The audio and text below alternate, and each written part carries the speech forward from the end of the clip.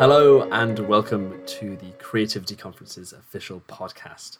My name is Aidan Rode. I am the Assistant Manager at the Creativity Conference. In the podcast, I will be discussing all aspects of creativity with some world-class creative minds who we are lucky enough to be joined as speakers for the Creativity Conference. Today, I'm joined by Elizabeth Blake Thomas, who is a filmmaker, author, philanthropist, and storyteller, and has founded and runs Mother and Daughter Entertainment in LA and has done for the past 3.5 years. Elizabeth, how are you doing?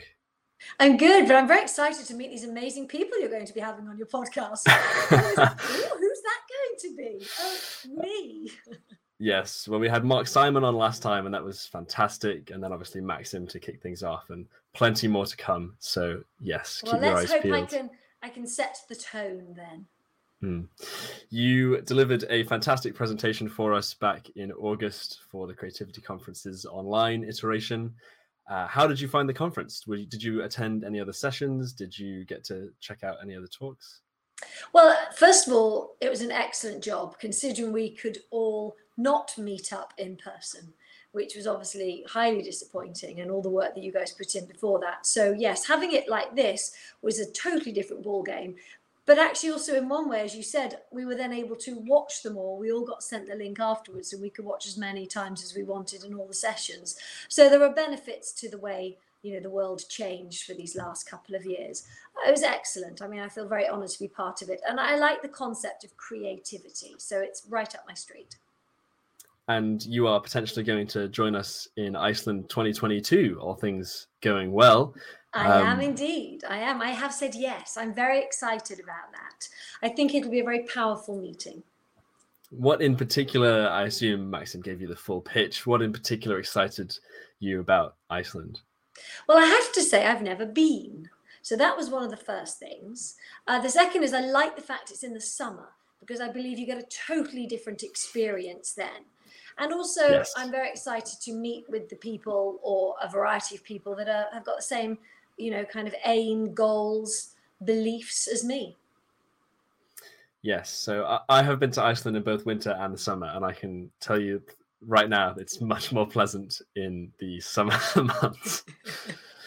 Yes. Well, yes, because you can tell. Look, I'm in LA, but I'm dressed in my winter clothes because it's so cold. I'm not a cold person. I need the sun. So I've got 5 layers on. So I look like an Eskimo. Yeah. Iceland's not renowned for its weather.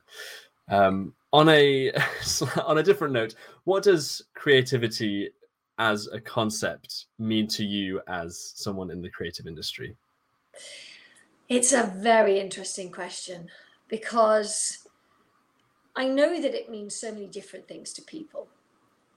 For me, it's a practical concept. So I feel very honored that I get to wake up and be creative every day. And so what I mean by that is I get to wake up and think about where am I going? What am I doing? Who am I seeing? What am I writing? What crazy ideas am I going to come up with? And that's the life I live. In fact, my life is the Creativity Conference. It's constant creativity, even from writing in my schedule. I have pen to paper. Everything I do from the minute I wake up has got a creative element to it, which means that my brain gets to use both sides consistently all day long with everything that I do. So what are some particularly creative projects that you're currently working on, such as Medicine with Words or your entertainment company? So there are kind of 2 schools of thought here with my creativity, because there's my creativity where I've been asked to do something. And then there's my creativity, which I call feeding my soul. So the creativity that I've been asked to do at the moment is that I'm exec producing a feature film. I am co-producing another one. I am first ADing a film. I'm writing a couple of scripts for people. And all of that is wonderful. But my own creative soul is working on 5 projects that are a kind of a correlation between my Medicine with Words, which is my storytelling and healing, and my production company. Because I really do believe that everything I put my soul into has to be something good that I'm putting into the world. So those are 5 projects. One is a project called The Lost Angel, and it's a TV series. Number 2 and 3 are 2 shorts. One is called The Last Cigarette, and the other one is called The Uninvited Guest, both true stories. And then the last 2 are feature films, again, both true stories inspired by true events, called, one is called The Girl with the Crooked Smile, and the other one is called It Could Have Been Worse. And by the way, it couldn't have been worse. That's the pun. So those are my soul-filling projects. And then I'm constantly running my sessions with people, either individually or as corporate retreats for people at the moment, utilizing that storytelling, which is a lot of the time where I get these amazing stories from. People tell me their stories. We're rewriting their stories. And it's yoga for the mind. And so I do that for myself every day. I run my own sessions for myself every day. One of the projects that I think you've done recently is that you created a film over lockdown during the COVID pandemic. What were some particular challenges associated with that project that you didn't necessarily think about when you were first initially conceptualizing it? So I've worked and done 5 films over the pandemic. Over 2 years, I've done 5 films. That's impressive. And all of them actually were created based on, I know I'm going to shoot them in the pandemic. The first one was called originally Will You Be My Quarantine? And it's called Just Swipe. So I specifically came up with the concept knowing that I could shoot it in this way, which is with individuals as closely as they can be via Zoom, physically not in the same space unless it's the beginning of the film or the end of the film, as small a crew as possible, one location. So I then have based every other film that I've shot during COVID on that same premise because it worked very well. And the biggest thing that you had to factor in was the COVID costs, because of huge costs associated with the testing, the way we have to do meals now, the spacing of people, the smaller amount of crews. But I have to say, in another way, it's also given this wonderful freedom of just blame COVID. I can't do that. It's COVID. I can't do that. It's COVID. Yeah, I mean, so you've worked on a lot of projects throughout your whole career, not just in the last few months. Are there any in particular sort of lesser known about or underappreciated projects that you sort of have a soft spot for, you're particularly proud of and wish that more people knew about? That's a good question as well. Well, actually, I'll give you the example. I just had lunch with someone today and he said, which project of yours should I watch first? And I said, well, actually, you need to start at the beginning, which is my book. You need to read Filmmaking Without Fear, because when you read the book, it tells you about every film and how they were made and what was involved. And then also there's my podcast. So you can listen to my podcast as well, and that gives you huge insights, and follow along and find which film I'm talking about. And I also made a featurette, which was about myself talking about those movies. So to me, it's about every single one I've loved, but every single one has given me something different and taught me something new. But if you have the book and the podcast, you can hear what went into those. Because I always say, someone can be given $50 million and make a movie. It's really not difficult. Give somebody 50,000 and they have to make a movie. They're skilled. They've got talent there. They're coming up with something creative. They're working with a team. So I'm very fond of every single one of my projects. There's not one that sticks out more than the other, because every single one, well, I made this during COVID, or I made this with a tiny budget, or I made this only in one location, or I made this with a 94-year-old lady. In fact, Evie Rose, which is the one with the 94-year-old nominated Oscar actress Terry Moore, I'm very proud of. But again, there are lots of things that went into that. She had to lie in bed. She'd broken 3 ribs. She couldn't move. Let's rewrite the script. Do you still want to do it? Yes, she says. Okay then. All of these added elements, and that's the enjoyment part for me. Something different. You also work with your daughter as part of Mother and Daughter Entertainment, and your daughter, who's the same age as me, but is incredibly accomplished in her own right as this actress in the film industry. What is the day-to-day realities of working with not just family, but with your own daughter? She's really the same age as you. She's 19. Gosh. Well, she's now director of development as well for another production company. So we work together in tandem. She is phenomenal and a force to be reckoned with. And it's funny because nobody knows, and they don't realize when they meet her that she's only 19 as well, because age is just merely a number. In fact, she acts like she's my age and I act like I'm her age. She is wonderful to work with. I mean, she's about to be in one of these films that I'm exec producing, which actually, as an actress, she had to audition legitimately, and she wasn't going to, she's up against, there were two of them at the end of it, and she got the role. But it's fun because we've really experienced lots together, and we know each other so well, we're best friends. So there's this kind of unspoken dialogue between us. And I'm so pleased that she has found a way in this industry that's not just acting as well. She understands all the elements. She's first AD'd for me. She's tried everything. It's very special and very unique to be with her. Glad to hear it. That sounds like it's a really great connection. I hope it continues for as long as. Me too. She says to me in the morning, "Oh, Mummy, do you want to drive me to work?" I go, yes, I do, because I think, how long will this last? When you delivered your session back in August, you mentioned that you had recently just injured yourself and you were sort of recovering from that. 4 months on, how's the recovery process, and how has that impacted your life since? It's totally altered my life, because I realized that I had to consider myself physically a lot more than I did. I am 99.9% better. And it's only the odd time, like I fell over a couple of days ago. I was wearing these ridiculous heels and I thought, oh my God, please don't say I've damaged my back. And I waited till the next morning and I hadn't. But I find things like I used to think I can drive for 12 hours and not even worry and need a break. Actually, now on my road trips, I need to stop, take a break, think about myself. I have had to actually sleep in a bed as opposed to sofas and floors and whatever else and wherever I fall asleep. So I've had to change my personal way of being, which is fine. It was necessary anyway. And I feel very blessed, and I remind myself every day what that pain felt like and remember what that was like. And then each day I am beyond grateful of, I'm sitting in a chair, I can cross my legs, I can walk, I can get in my VW bus and drive it without pain. And I remember it every day. It's still very fresh in my mind. Does that also impact you on set? Do you find that you're thinking, oh, we should take another break, or we should just take a moment to chill?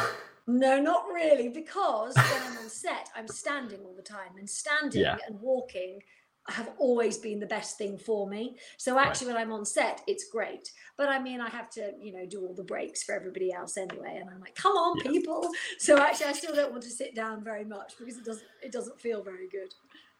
Right.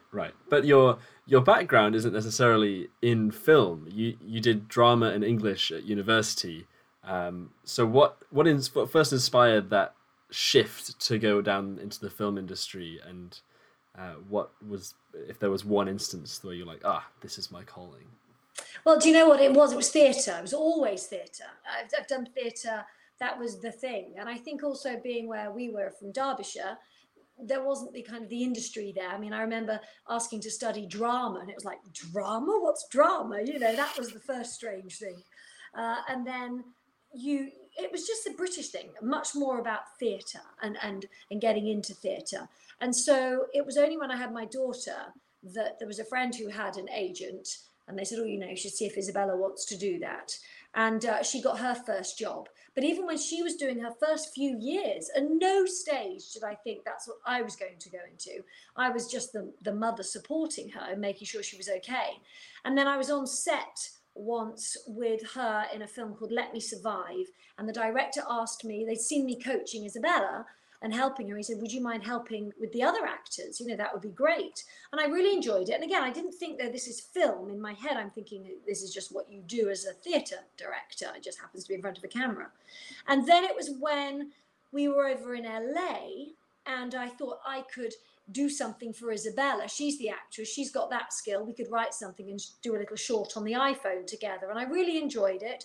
I then took that to the next stage, and I got someone else to DP and direct it. And then it was a director I met at a film festival And he said I should be a director. And I said, how do I do that? He said, you just say you are. And that was how I thought, okay, well, I will. And I raised some money, and then thus starts my career 5 years ago. Yeah.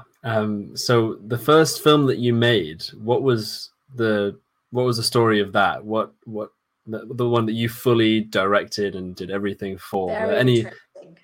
particularly memorable moments? All of it. The first thing was that I knew I needed to raise some money, because you can't make a movie without money. And so I remembered a lady that had a location for a film that my daughter had been in a couple of years previously. So I contacted her and I said, listen, I want to do a little bit of a film with Isabella. We can come and shoot it at yours. Are you interested in funding it?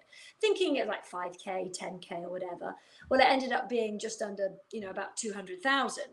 Because she had a story she wanted to tell. So I flew out there, I got that story, I wrote the script, I'd never written a script before properly, and had some support and help in that. And Isabella was the lead in it, and I got a crew together of people that had been part of Isabella's past projects. And I knew enough to know what I wanted it to look like. We shot the movie in 10 days. Very interesting experience. I mean, so much to go into that I can't even explain. But it was the first time working with Isabella. It's a very difficult subject, and I kept saying to her, are you comfortable doing this? Is this okay? And she was only, I don't know what, she would have been 14. And then putting it together was its own interesting experience, because as a director with vision, but I didn't understand the practical elements of things, like actually your shot that's 11 minutes long, you kind of need some things to go to. And I'm like, oh, okay, so we don't just sit and watch something for 11 minutes. All right, I get that now. So I learned an awful lot, but I'm very, very happy with the end product. The only issue is the lady that was the financier, the exec producer, actually hasn't completed it. So my very first feature wasn't able to be finished. But what was happening during post-production, the person that had suggested I became a director said to me, you need to do your next one. I was like, what, I got to do this all again? He said, yeah, find a way of doing your next one. And I'm glad he did, because I can tell you, I have known people, and still could be, that person 5 years later trying to finish my very first feature. Whereas actually you do need to move on to your next one. And it wasn't that I then forgot about that one, but I was able to do that whilst the exec producer worked out what she wanted. Did she want to change things in post? And people become very precious about their one project. And the problem is, unless you're making something for $50 million, you shouldn't, I believe, spend more than 6 months on it, unless it doesn't matter that people aren't getting paid or that people have got other things to do. So I'd gone on to that one, waited for that one to finish post, finished my second one, and the post still wasn't happening in that very first one. So I made my third, my fourth, my fifth, and I just kept on going. Did you take any of these films to film festivals around the world? Yeah, a lot of them have gone to film festivals, but also I kind of wasn't making them for film festivals. I was making them to just put them out there and watch them. And I think film festivals are great. They serve a purpose for certain things. But, if you get distribution, you kind of just go straight to distribution.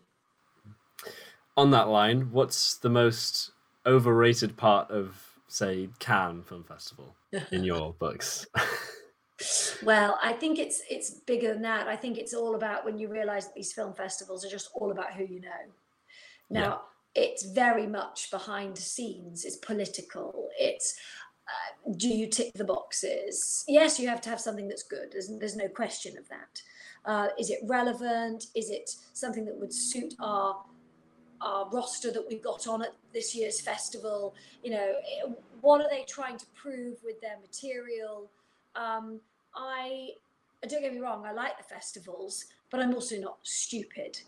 If I'm not known or I've not got somebody else that works at the festival, you're less likely to be seen. And then if you've not got the subject matter that they're looking at, then you're less likely to be seen. So I think it's just to understand, don't take anything personally. Yeah. I was certainly, especially on the red carpet, treated like an absolute nobody at Cannes this last summer. They just shuffled me along to the side and went, just don't get in the way. Oh, yes, very much so. I mean, there's definitely that hierarchy as well. And actually, I really enjoy never telling anybody what I'm doing or who I am or what I do, because then you really see how people treat you. Yes. getting towards the close here, what are some creative outlets that you have in your life that are outside of your film work? Sitting on my boat every morning. I live on a boat, but I'm actually at a friend's house at the moment. Live on a boat, so I see the ducks, I talk to the ducks, talk to nature, go for walks along the Strand. That's very important because that's my time. In fact, so important that people think I'm not doing anything. My head is like this constantly, and I'm talking to myself and I'm coming up with ideas. So when people say to me, "Oh, I'll come for a walk with you," I'm like, no, thank you. You don't need to join all the 50 people in my head. I'm all good. So that's a very important creative outlet. My writing, I write pen to paper every morning, 3, 4, 5 pages, whatever it is that comes out of my head. Reading, listening to music, but sometimes I prefer the silence. But sometimes there's a great song that inspires me. And just being at the moment, just taking that time out and being. I used to, pre-COVID, I'd fill my time and my schedule ridiculously. And I don't do that anymore. In fact, today is my busiest day in a long while. I had a 9 o'clock appointment and a 10 and 11 o'clock, both on Zoom though. So I normally don't do Zoom at all. I've hated it. I'm not a Zoom person. I don't need, someone says, can you do Zoom? I'm like, just call me on the phone. I'll just speak to you. I don't want to see you. You don't just see me. So that was that. And then I've had a lunch, and then I've got you, and then I have got something else after this. And I would never do that now. But in the past, I probably would have had double that. Right. So my creativity has time to breathe now. And your entire talk in August was all about simplicity and having a more relaxed lifestyle. Very much so. Implementing that, as I can see in your... You do, you have to. And that's why I'm not joking. When I run my session with myself every day, I have to stop and go, Elizabeth, stop. What would you be doing? Just breathe, or write this down now, or don't worry about that. Very much. And it's a fantastic methodology I've created that works for me. I'm proof in the pudding. I'm so glad to hear it. Well, it's been amazing to have you, Elizabeth, on the Creativity Conference podcast, and I cannot wait to have you in Iceland in August 2022. Hopefully we'll see some of you listening / watching there as well, attending. It's going to be an incredible time. It is. Thanks for having me. Really loved it.